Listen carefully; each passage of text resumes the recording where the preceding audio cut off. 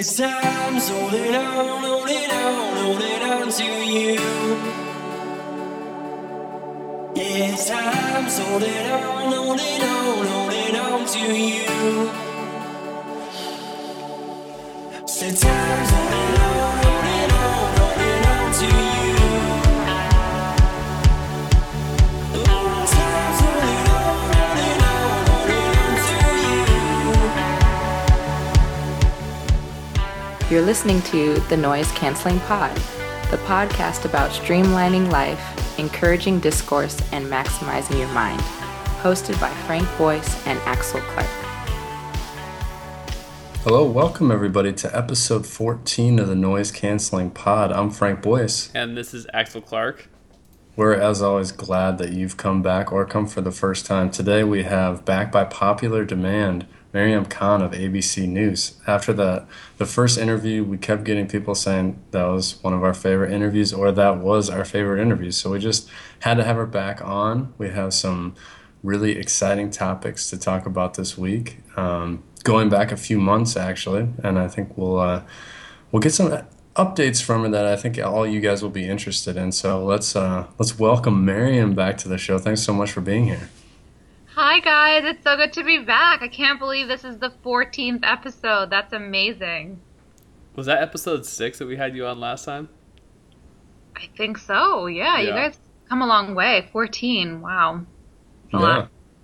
That's true. When you think about these shows that are like on 300 or 500, that's a long way from here, Axel. That's a really long way. Are you up for that?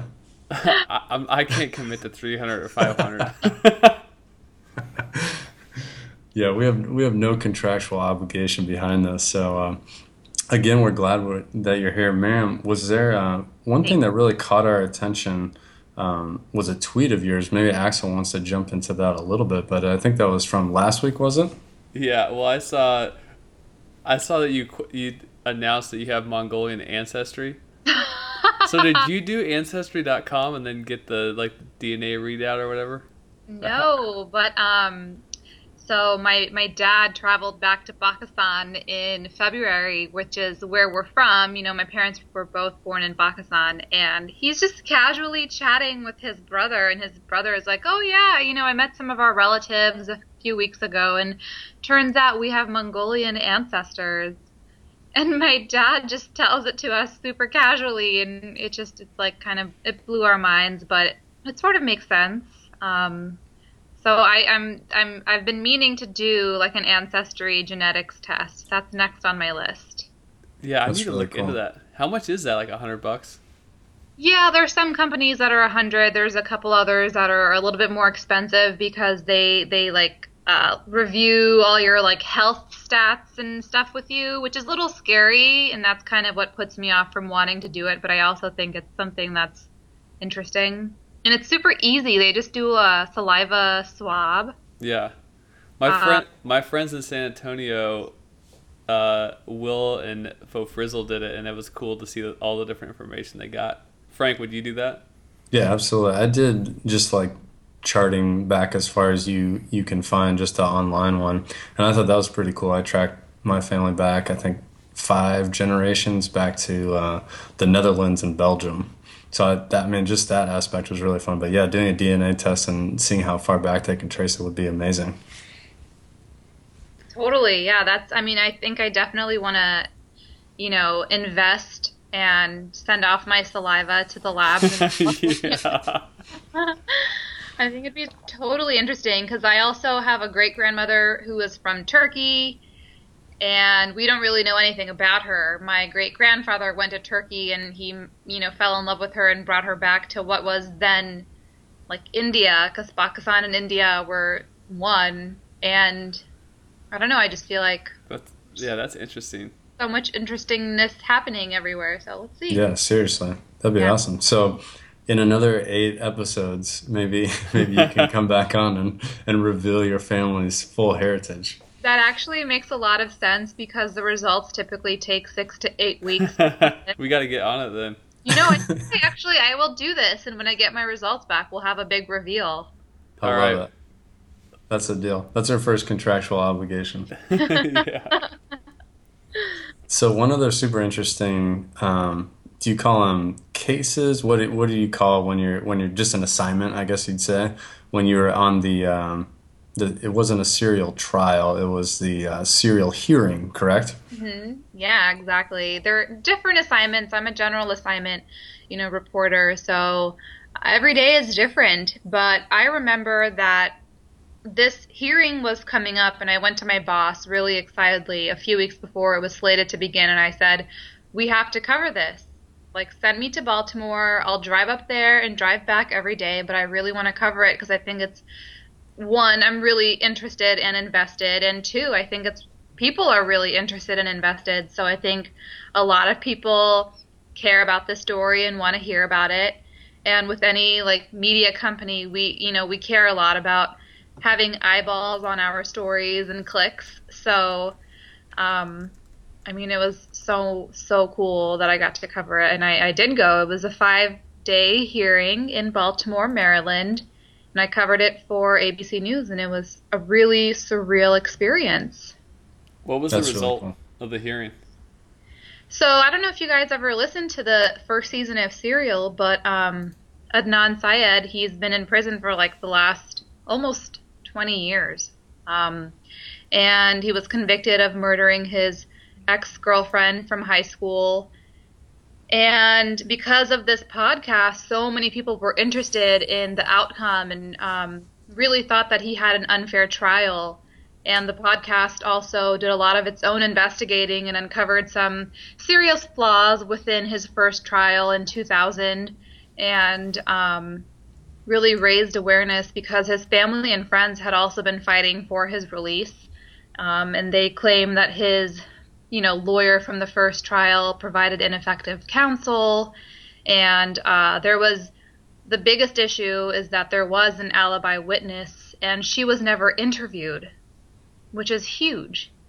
And so because of some of these issues, they really thought that they had a fair shot at reopening his post-conviction hearing. And so they petitioned, and the Court of Special Appeals in Maryland decided to, reopen his post-conviction hearing that was previously, the end result of that first conviction hearing was that it was denied. So they reopened his post-conviction hearing so that they could add more evidence. And so it took place over 5 days, and really interesting and really cool because the first day there, we're all standing outside of the court, and here comes along Miss Sarah Koenig, Oh yeah. she's like the original reporter, and obviously she's still a reporter, and she still reports on the story. She has season 2 out of Serial, but she's also kind of a celebrity. She's part of the story. She is famous. And to see her kind of act so casually, and we were all like surrounding her, taking pictures and tweeting, it was just really very a meta moment. Yeah. And, so many interesting things happened during the course of the hearing, but it lasted 5 days, and at the end, the judge did not make a decision on whether or not he's going to grant Adnan Syed a new trial. He said he wants to take his time to obviously review all the evidence. There's hundreds and hundreds of pages and, testimony over 5 days. You can't just really make a decision. I can't speak for him, but obviously he wants to be fair. He wants to review everything and weigh both sides equally. So he says he will make a written decision sometime in the future. So that could be in a few weeks, a few months. It could take up to a year. Okay. So that's still ongoing. And honestly, I think about it every single day. And anytime I get any email from the Court of Special Appeals, because they send out a lot of press releases, it really gets my heart jumping, like, oh my gosh, is the decision coming out today? But unfortunately nothing yet. But What's your take on whether he is owed in their trial? Well, I get asked that question a lot, and I try to remain objective as a journalist, but I definitely think there's some weird things that happen in the first trial. And as an objective person and reporter, I think that it's likely that he didn't get a fair enough trial, and I think that it's evident that there is alibi witness that was never interviewed. And so, I don't know. I think deep down he probably does deserve a new trial. You know, I can't really say anything about his innocence or not. That's like not a question I could answer because Right.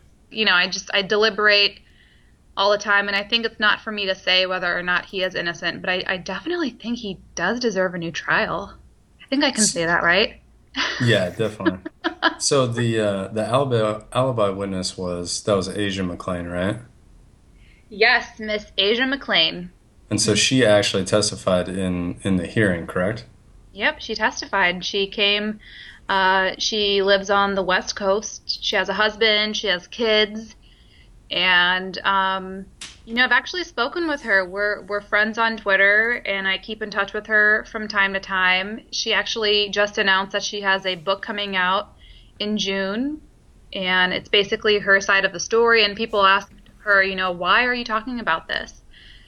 And she says it's because she just wants to do her part in telling the truth. She's not trying to have a non-side or the state's side. She just wants to tell her story. And one thing that I remember from when I spoke with her, right around the time the hearing, wrapped, actually some of our producers spoke with her, and, I listened to the full interview, and she said that she really wants her kids to know that she was courageous and brave and did the right thing, especially, when it's difficult and you have people looking at you and judging you and making comments.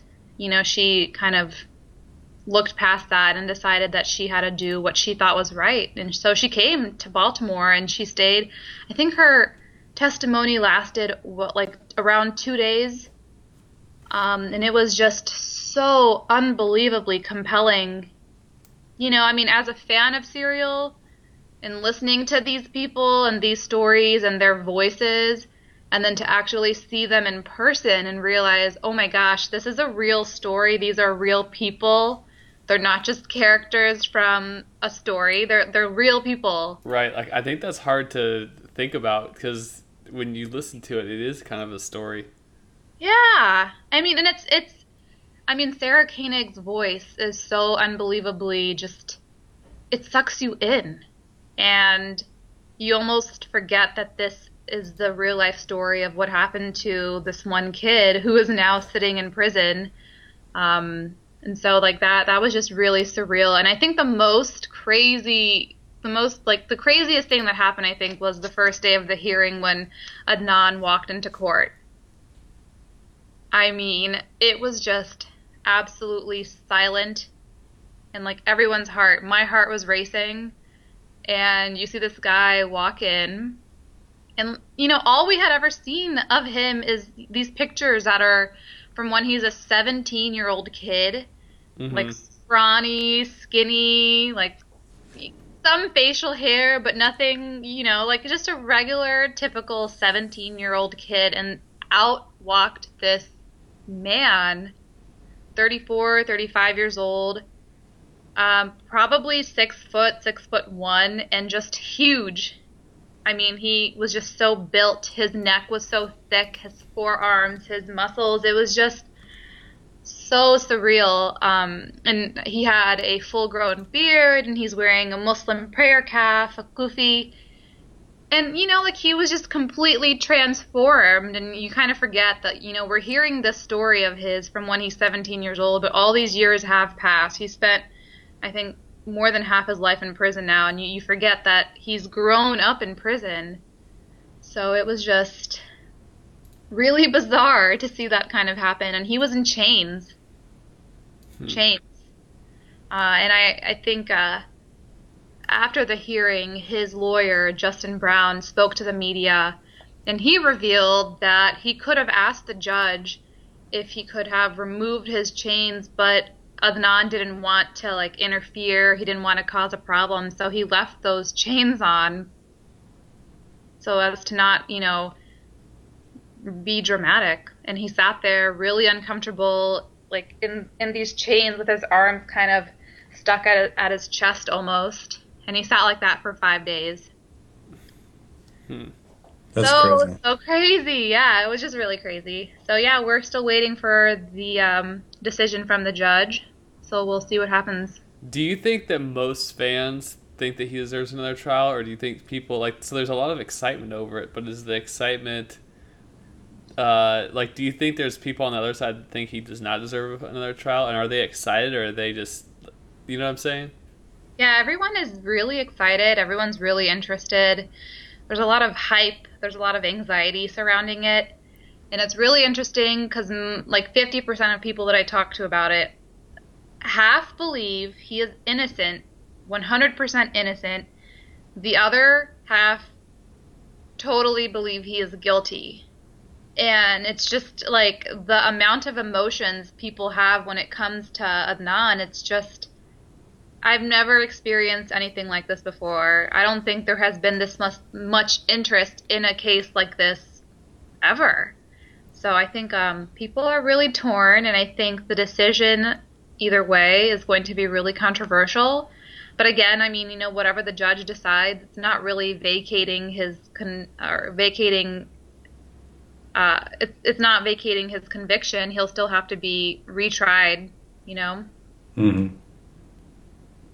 So. Yeah, that had to be really crazy to be just transported from a story to just this experience that just comes out of nowhere. Like, I can't think of very many times where I'm sure it felt like you were very out of place in that room, right? Yeah, absolutely. And his family was sitting in the courtroom. Every time he would walk into the court, he would look directly at them and kind of, you know, smile and gently give them a little wave. And I'd look over at his mom, who'd be sitting in the front row with her brother or with his brother, and they would smile back. And I mean, the community outpouring of support, I mean, it was just really incredible to see every single day. His side of the courtroom was always packed with lots of people from the Pakistani Muslim community, friends. So it was, one of those things that it was just emotions ran high every single day. The other half, it was always media. There was tons of media there. And then the victim's family, Hae Lee, her family was also there. What's their family think? Do they think he did it? Oh, of course. I mean, they've been adamant. They truly believe that he is guilty of killing Hae Lee, and they don't want to see him, they don't even want to see him get a new trial. So it was really hard and emotional to cover that aspect because for them it's reopening old wounds, and they still have not publicly really talked about what happened. They never talk to media. So for them it's just like heartbreaking, and it's something that they don't want to be even dealing with. So for them to see, and this was from a statement that the family released during the hearing, but for them to see so much outpouring of support for Adnan is really heartbreaking for them, because they think, oh, look at this guy, he's so innocent, give him a new trial, but the family thinks, like, he's the man who killed our daughter. Yeah. So it's tough. Yeah, that's a lot of emotion, a lot of things to process, especially as you're trying to kind of turn that into a story, right? Exactly, absolutely, and trying to remain objective and telling both sides of the story fairly. Really cool, though, is right after the hearing was over, ABC News got the exclusive with Asia McClain, and she spoke with us and sat down with us and talked about the hearing, and, she basically said the same things that she said during the hearing, and that is her side of the story. So that was really cool to be a part of, seeing this translate from being in the courtroom to actually being on Good Morning America. So I think it was an important story to be a part of, and I mean, it was really exciting for me because I knew so many people also were huge fans of the podcast. So did you do a story each day, or did you roll it up into a single? Yeah, no, I did stories each day. I also did radio hits, and I was, doing Twitter, Instagram, Snapchat. The interesting part about it is that you obviously can't bring your cell phones into the court, and they're really strict about that. So we had a media room that was designated for reporters where we could go and tweet and, do our stories with our computers and stuff. And so there were only 2 or 3 of us that would leave in the middle of the hearing to go race back to the media room and start tweeting about the hearing and what was going on. And I mean, I honestly think that was one of the biggest stories I've ever covered because I gained like 2,000 new followers. And Really? Honestly, like it was insane the amount of retweets, and people were so engaged, and they were talking about the reporters on Reddit. So we were on Reddit. It was just like, it was really crazy the amount of attention that was on this hearing. Seriously. Yeah. Yeah, I mean, probably one of the first. I mean, obviously, if the O.J. Simpson trial was going on right now, the amount of online activity would be huge. But this is the first one that I can really think of that has kind of secured the nation's attention very long term. Absolutely. So one thing that Axel put on the script for today is he wanted to talk politics. Is that true, Axel? I did put it on there. I wrote it down there. So what did you want to talk about? I mean, do you even know what's going on? I did 5 minutes of research and I saw that Trump is complaining because Colorado just said, forget it, we're not going to vote. We're just going to give all of our votes to Cruz. So that's the only information I have. That's good. You're lucky. I think I still consider you very lucky to be completely unplugged on that. Miriam, where are you at? Don't give in, Axel. Just don't even pay attention. We'll call you on election day. Yeah, okay. Well, tomorrow is the New York primary, so that's a big race that ABC News is paying attention to and most of the media. So we're really busy, actively going to try to cover that. I will actually be in Baltimore tomorrow, and I'm live streaming for our digital outlet. And the Maryland primary is next Tuesday, the 26th. So I'll be there tomorrow kind of showing or hopefully talking to people who are paying attention to the Maryland race and, looking forward to that. So that's still a week out. And, I think New York is going to be a big day. It could literally go either way for either, candidate. So I think it's going to be really interesting. Are you guys going to any watch parties? Are there watch parties? For what? Yes. Oh. For the New York primary? I mean, any candidate, usually when there's a primary happening, like the cities will host a watch party because a lot of college, Democrats and Republicans who are really active in politics, they go to these little coffee shops, pizza shops, sit around with their friends to actually watch the results come in. A lot of that happens in DC as well. I've actually never participated in a watch party, but we do cover them quite frequally because it's a good way to engage. You got to get on that, Axel. I might need to set one up. You have the disengaged watch party where you have no idea what's going on. This is a watch party, and then it'll be on the wrong date, or yeah. Another really big issue for Marylanders, tomorrow is the 1-year death anniversary of Freddie Gray. April 19th, 2015 is when he passed away from his injuries sustained in the back of an ambulance. And so lots of emotions about that as well. I'm actually going to Baltimore to speak with some supporters of Freddie Gray and the Black Lives Matter movement, including DeRay McKesson, who is running for Baltimore City Mayor. So I'm really looking forward to that. I think it'll be really interesting because I know, obviously, police violence, brutality, racism, they're such huge, huge topics, especially going into this election year. So I think Baltimore is the perfect city to talk to people about those issues. So when you're kind of creating the dialogue with those civic leaders, what kind of angle do you come from? Do you just go back and talk about the story itself and where Baltimore has come since then, or kind of how do you process where they've come in the last year? I mean, tomorrow I'll be attending a community meeting that's actually going to be held in a church, and so it kind of just speaks for itself. The community members will be talking amongst themselves, and as a reporter, you don't really want to interfere with that process. Mm-hmm. all about listening and observing and hanging back. And then if I notice someone has said something rather interesting, I'll later talk to them about that. But honestly, I've noticed as a reporter and as a journalist, I don't have to say much for people to talk. It's literally just asking them, hey, how do you feel about this? And they speak for themselves. And I think the least amount, like the lesser I speak, the better. People, when there's silence, they just start talking.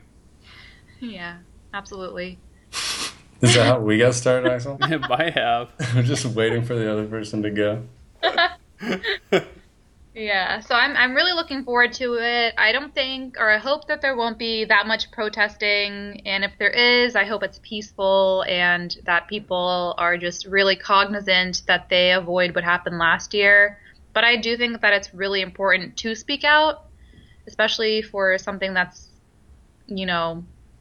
so important, I guess. So I think absolutely. We'll see how that turns out. So, did you, not to put you on the spot, but did you get a chance to listen to our Passion Projects podcast? That's hard to say.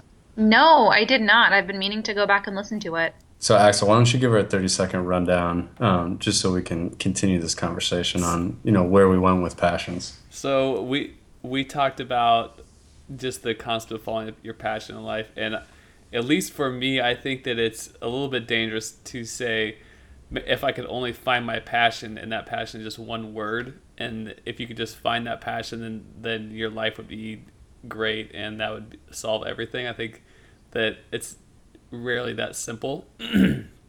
So I think there's a little bit of a danger of just searching for a passion to think that it's going to solve it. But I think finding the things that you like to do and figuring out what lifestyle you like, so not a specific passion, but just how you want to live your life, I think that's important, and that can be beneficial. So that was what I came out of at the end of the discussion. Yeah, and I thought it was really good. I actually passed it on to a buddy of mine, Bob from Boston, who listens to the podcast. So shout out to Bob. We were talking about our careers a little bit, and I said, I thought what Axel said on, finding your passion, but not necessarily making that your career was really, really good advice. So we wanted to talk to you about your current passion projects, if you have time for those, or, if it's maybe back burner, what are you passionate about on the side? That's a tough question, because it's kind of contrary to what you just said, that your passion doesn't have to be your career. But I think in that same breath, a bunch of my little baby passions have come together and let me do what I'm doing, if that makes sense. I love talking to people and listening to people and sharing their stories. And I get to do that in my role as a journalist, as a reporter. So I think that that's part of my passions, if that makes sense. Oh, it makes total sense. Yeah. One thing one thing we talked about was that, let's say you like cooking, and someone's like, well, you should follow your passion and start a restaurant. But then once you start this restaurant, you realize that you're not doing any cooking, you're just managing people. So do you think it sounds like what you're doing right now as a reporter is the thing you, what you love to do and enjoy doing. What about, let's say you went higher up in management, would that be less interesting to you? Or have you thought about, moving on in your career, do you think you could almost promote out of doing these things that you love?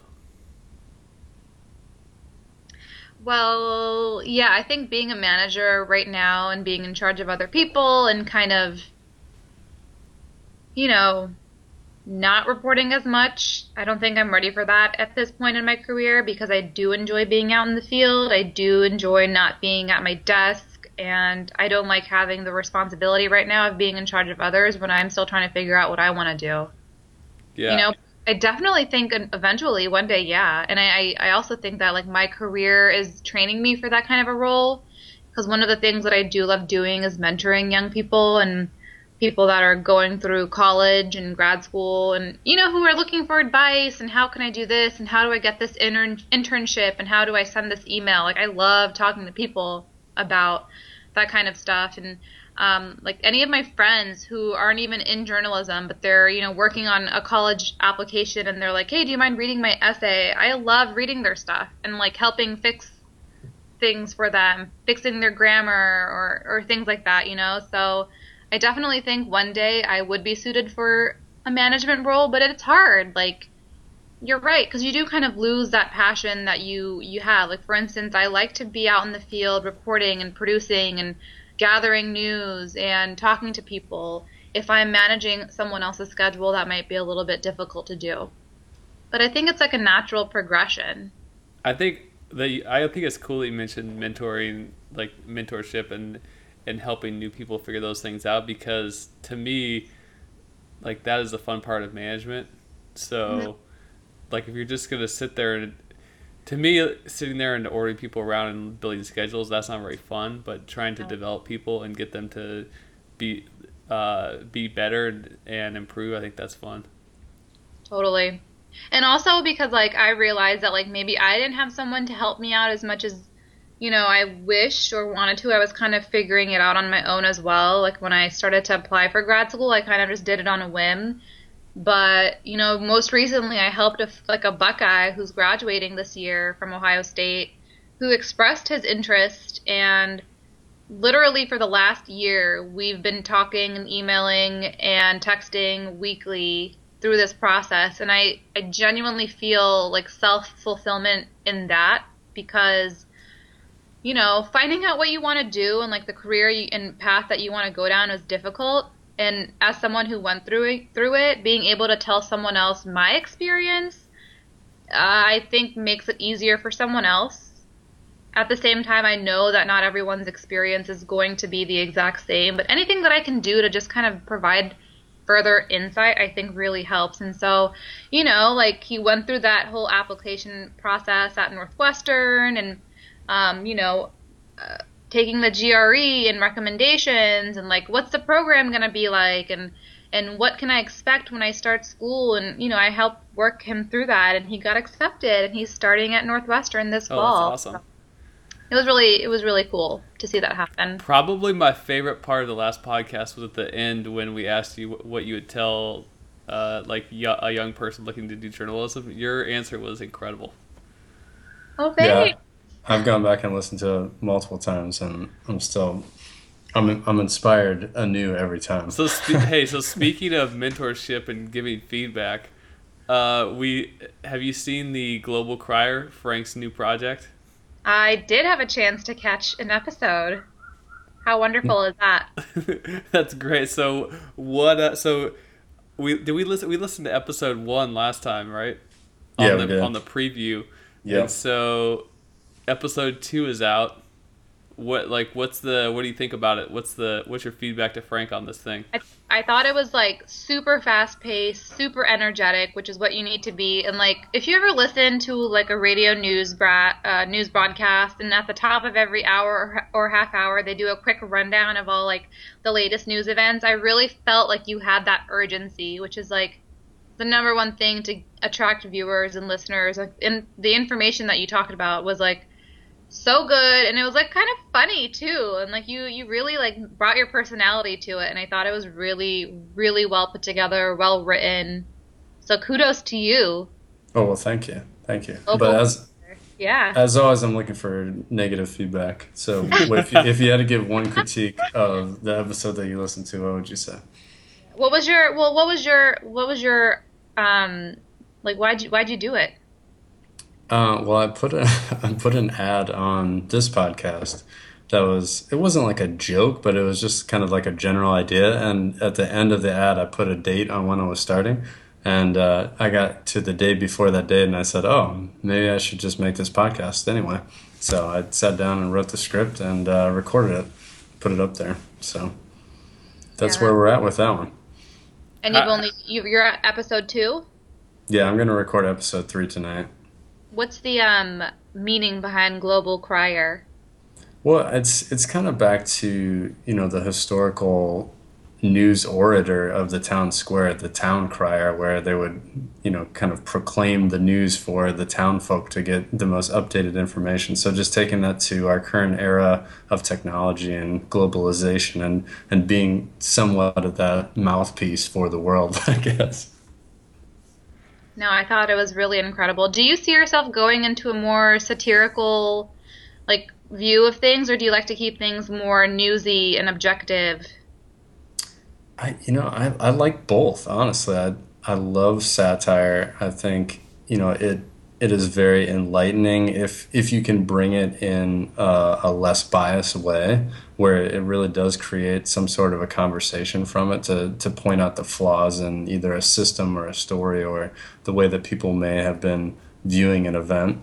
But I also think there's so little true, not necessarily news sources, but it's hard to really get to that pure reporting anymore. And I know that's a focus of yours big time. But you really have to go searching a lot of times, as so many stories, like are embedded ads, or just come from a different source that's being misquoted or misused. So I think I like both aspects. So I'm completely waffling my answer on that question.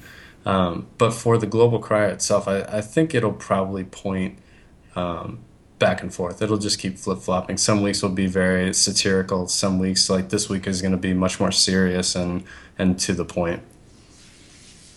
How many episodes are you committing to do? I think I'm going to do 10, and just see if there's any legs to the form. Because I mean, a short format podcast is pretty antithetic to podcasts in general. Like, I don't think a lot of people are going on to get a 90-second podcast. So I don't know if there's actually any validity to the format Yeah, at all. that's my one piece of constructive criticism, is that it's short. You could go longer. Like, I wanted to hear more, so I think that's a great thing. I think you had great urgency, good information, and it made me want to listen to more. So go longer. Interesting. That's the first feedback in our podcast history to go longer. That's hilarious. So I had one specific question. First of all, thank you very much for the positive feedback, and as always, I appreciate the criticism, because that's how we get better. But I did have an interesting question. Would you rather take micro retirement, so like 6 months off or a year off multiple times during your career, or would you rather retire young? Oh, woof. Axel, what's your answer? Yeah, I don't know. Well, so for the most part, being in the Air Force, I can't really. I can't really take 6 months off. So Me neither. that's not really an option. Yeah, but Although, but I take that back. It is an option. They have a program now where you could take you could take 3 years off in the Air Force. I'm interested by it. I haven't seriously considered it, but it kind of intrigues me. But I'm not sure. I'm not sure if I would come back recharged, or if I would come back and think I now have. Let's say if you do it for 3 years, I think you owe at least 6 years after that. So what if you just loved your 3 years and then you had 6 years to come back to? That's hard. That's a hard life. Yeah, I'd be kind of sad. But I guess you got to do something. Yeah, for sure. Yeah, I mean, I think it's like after you leave school for the first time and come back to a master's or whatever graduate school you're going to go to, like there's this period of time where you're like, I can't believe I'm back here. I can't believe I'm doing this to myself again. So I think you'd naturally occur that. Yeah, exactly. I think so. When I was in Qatar, I would say most of the time I take at the most a week or less. And 1 second, my pot roast is done. I gotta go stop it. That's amazing. Talking about retirement over here, he's making a pot roast right No, now. seriously. Are you sure you're not on your 3-year retirement right now? He's living it up with some pot roast. I like that. So go ahead and answer the question then. We can, as Axel prepares his fine feast over there. Yeah. Earlier today, he told me that he was eating his roast beef, and I was like, "Wait, how did you make roast beef?" And he's like, "Oh, I had a cast iron Dutch oven." Oh, And I said, "Who has those?" yeah, Apparently, Axel, you have a. he's come a long way in his cooking since we started cooking steak together many years ago. That's true. Euro rare. Wait, is that what we called it? Yeah, Euro rare. Yeah. Which isn't a thing. It is totally a thing. It's hard to find. I'm trying So, to think of an answer, and I feel like right now I feel I don't know, I wouldn't call myself a workaholic, but I like to remain busy and on the weekends or if I ever have downtime, I kind of see myself being like, wait, I need to be doing something. I do like taking vacations like every couple of months. I think that's like really good for mental health, spiritual health, just to like get away and energize and step away from the mobile phones and computers and emails and the computer, all of that. And I think those are really necessary and important. But I think like taking 6 months off a year is just not something that I could do in this line of work. It's not something that I would really want to do anyway, because I'd find myself going a little stir crazy. One thing about journalism that I've noticed is that there's really not a retirement age because I know people that are in the field in like their late 60s and 70s, and they love it. They love what they do. Um, just one of those things that I think you have to decide when you're at that age. When you've had enough. Yeah, when you've had Yeah, enough.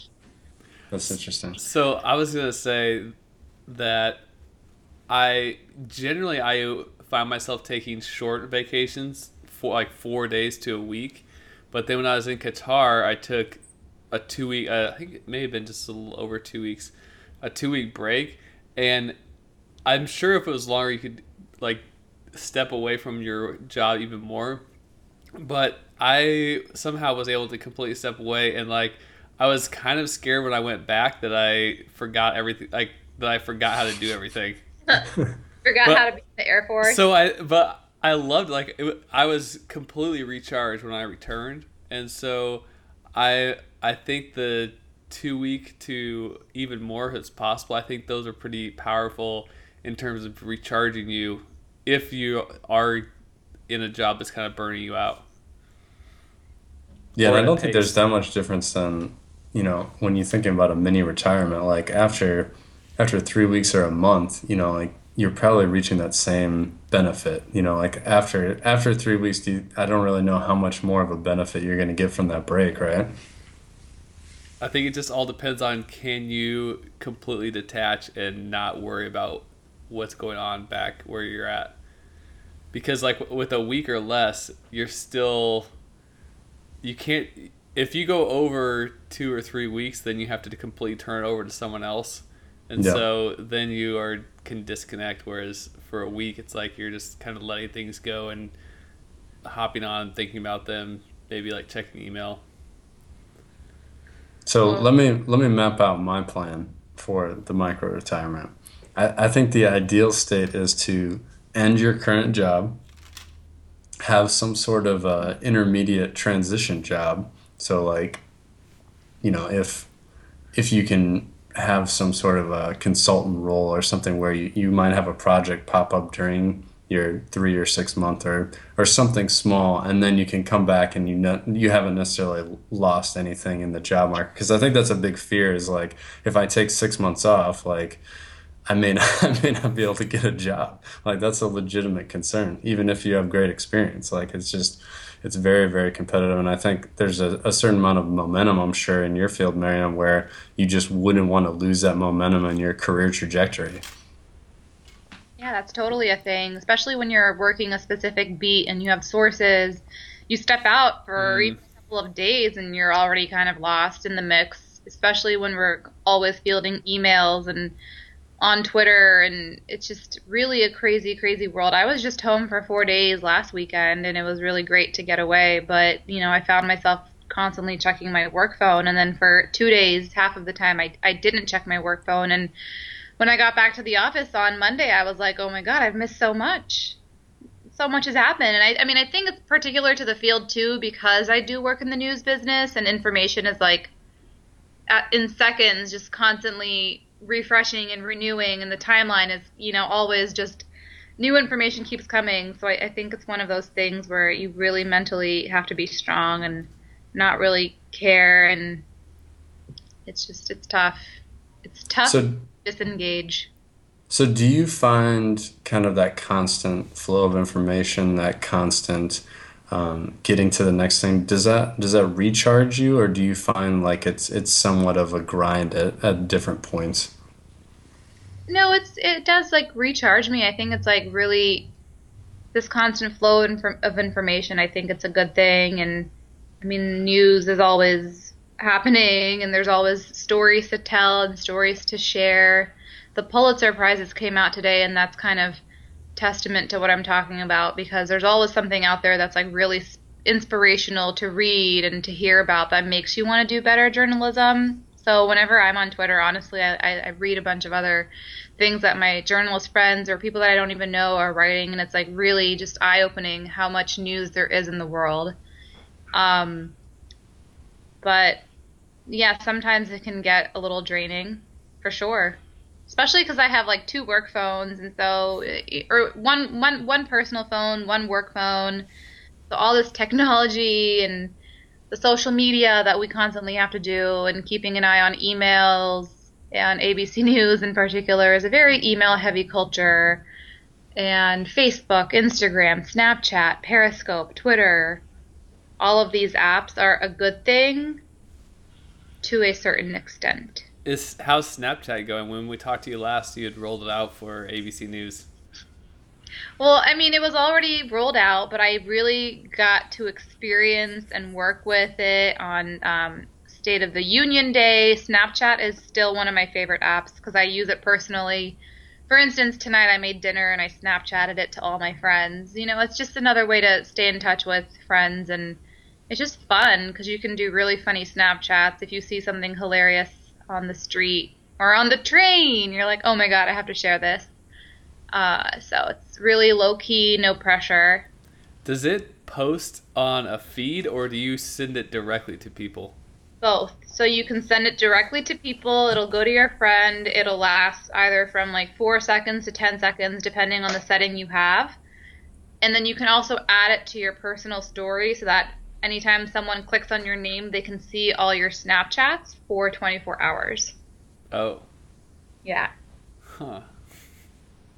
I thought you were totally up to date on Snapchat, Axel. I thought that was your assignment the last time that you I came failed around. on that assignment. I was just realized, and I don't know. I don't know about Snapchat. Yeah, I mean, people are really weary about it. I just got my boss on Snapchat, so, baby steps. That's right. Yeah. Maybe you can Snapchat some of your programming, Axel. I don't know. But if Miriam goes back to the passion projects, she will get all she wants to know about Axel's programming. Is it officially an obsession? It's an obsession. Is it a good obsession or a bad obsession? Well, it's a problem because it's nice outside, but then I just want to sit here and work on my projects, and so. But I did make time to get outside the last 2 days over the weekend, do some reading. I sat up with my computer up on the roof, so I have to consciously think about making sure I have balance in my life. That's Yeah, a I mean, really thing. go ahead. Sorry. Oh, I was just saying that's a really important thing. Everything in moderation. But the problem is there's always something else new to learn, and I think how we've talked before where I want to get to 80% competence or somewhere about that, and it's like I have to keep going right now. There's elements that I don't understand, so I'm continuing to try to figure them out. So I was asking you last time if there's an end state in mind. Do you feel like there's an end state, or do you feel like it's just going to keep going and going? I don't have an exact end state, so I'm not sure. But I feel like I'm certain that the knowing how to do this is not going to be a waste. Like, I'm sure that it will come in handy somehow later in my life. And when are you rolling out the app? I still haven't gotten to see the full app yet. So, okay. So, I have pretty much the functionality that I want. But so what I've been trying to figure out now is you need to establish tests to make sure that your app works how you expect. That way, when you add new features to it, you don't break your app with the new features. Mm-hmm. But the first time I was doing it, I didn't know what I was doing, so I was just trying to hack to make it work, and I didn't know how to test either. So now I have to go back and I'm learning how to test, and I'm rebuilding the app with testing behind it so that as I add additional features, I don't break it. So it's probably Miriam's gonna. completely lost. What about tell us about this app of yours. Can you give us a little lowdown? Well, so we're in this fantasy league that is teams and individuals instead of like players. So in tennis, it would be an individual. And if they win the championship, then, or they get in the top 8, you get a certain number of points. And so the league goes year round. And my buddy is currently managing the league, just updating HTML on a bunch of different pages. And so what I'm trying to do is write the app. So, for example, there's two divisions in the league, an A division and B division. So when a team gets the championship, it should just update automatically both divisions. Whoever owns that team gets the points, and then the ranking is automatically reordered instead of him having to actually like do all those calculations himself. So is that a thing when it's with like fantasy leagues and stuff where it doesn't usually calculate all of that for you? No, I'm basically just recreating a Yahoo fantasy football app, but it doesn't. The rules that we have, there's not an existing application to do all that for us. Is this going to be a mobile app or online? It's online, Like so desktop? that's too far. That's the next step of that. That's what I'm talking about, though. So once I get this thing built, then someone's going to say, "Hey, well, why is it? Can't you make this work on my phone? Why don't you build an app?" And so then I'm going to be building this app. So that's why I don't see this exactly stopping me, because there's always more. You just made it worse, That's Miriam. that's a true passion project, and it's something that you're always learning, you know?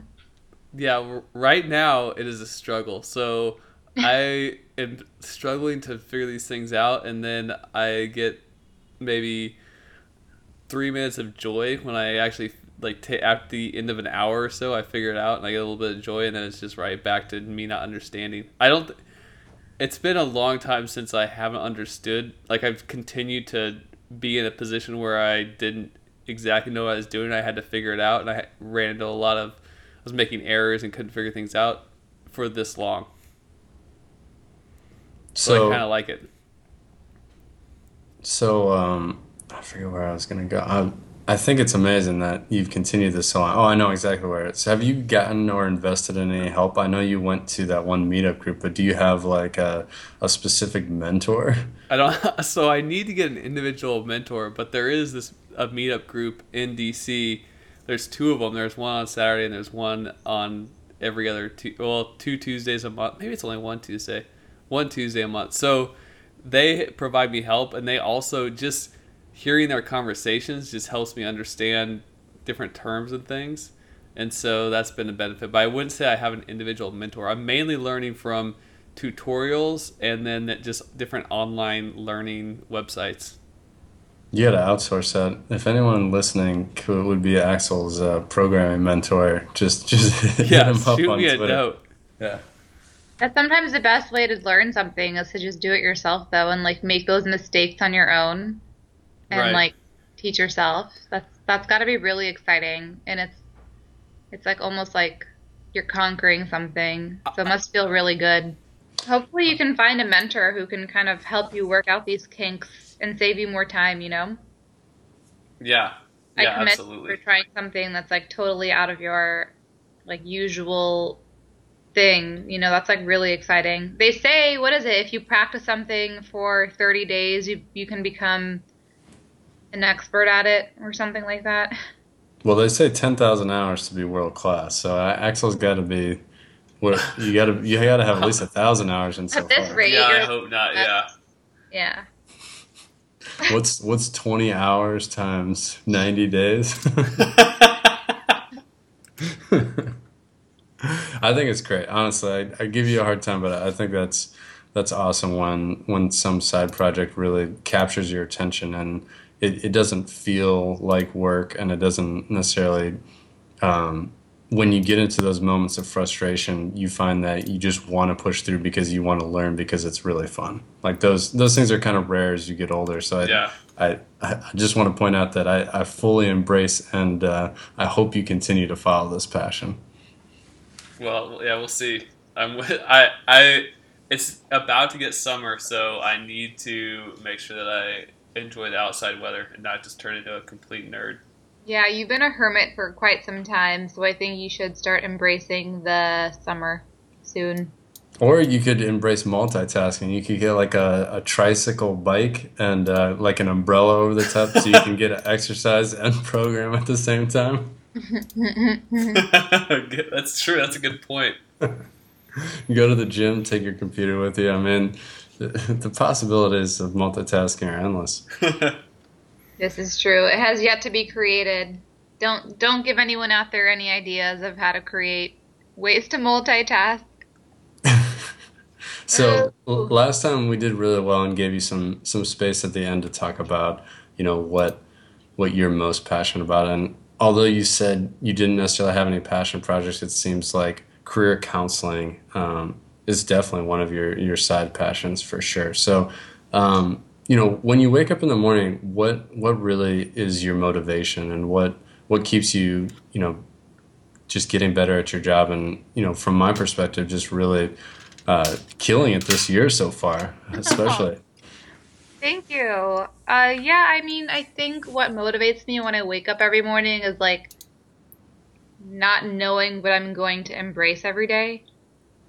So like every day is really different. Some days I'm working, on a serial hearing, or I'm covering a cherry blossom parade, or I'm working with the correspondent on another story, or I'm, in West Virginia. Like I feel like the opportunities are endless, and I love not knowing what my day is going to become and where it's going to lead. And I feel like I learn something new every single day, or almost every single day, which is what really keeps me going because, being at a place where I'm not learning or growing is like not where I want to be. And yeah. Yeah, and not to put words in your mouth, I feel like, so often from an outsider's perspective, we want to focus on the situation or, how out of place you felt. But I guess I would guess that most of the time it's the people that you meet that really impact your day and have much of a longer impression than, like what was happening in Baltimore that day or what specific thing you were reporting on. Yeah, no, I totally agree with that assessment. It's like meeting new people. They all have different stories. They all come from different walks of life, and just like getting to hear from them or talk to them and learning a little bit about their stories. That's what really keeps me going. And that's why it's so exciting to me, not just for journalism, but like for me personally, I love to like talk to people and learn more about them. And it just really makes you realize how big the world is and how much there is yet to learn and yet to know. And it's a humbling thing too because it keeps you out of your own little mind and it helps you remember that there are other more important issues. And I think that's why that's what helps me get out of bed every day is just realizing that there's so many other things out there that have yet to be discovered and learned and conquered. So it's exciting. It's very exciting. That's great. Did you have any other questions, Axel? No, I think we're good. As always, Miriam, you are a fantastic guest that we're so happy to have back. Mark your calendars, everyone. 8 weeks. Yeah. We'll be having some important DNA results. So maybe we can get some theme music and do like a Maury Povich. Yeah, I know. Someone's only going to hear the end of this and go, "What are they talking about? 8 weeks?" That's No, great. this is great because I needed the motivation to do this test because I was really just going to do it for my siblings and I because we were all talking about it over the weekend. And so now I'm actually going to do it because I really want to know and I think it'd be really fun to share it with you guys. So, That's awesome. Do you Excellent. have any closing thoughts? no, I think what you guys are doing is amazing. This is the 14th episode and I'm so honored to be a part of it. And I think you guys are doing a great job and keep going. Well, thanks so much. Well, I'm Frank Boyce. And this is Axel Clark. Thanks, everyone. Have a great week.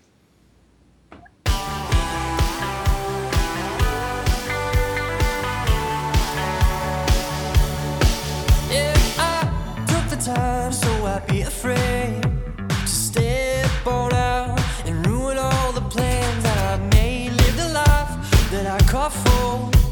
I feel it in my bones, but there's plenty more left to go. Taking a toll,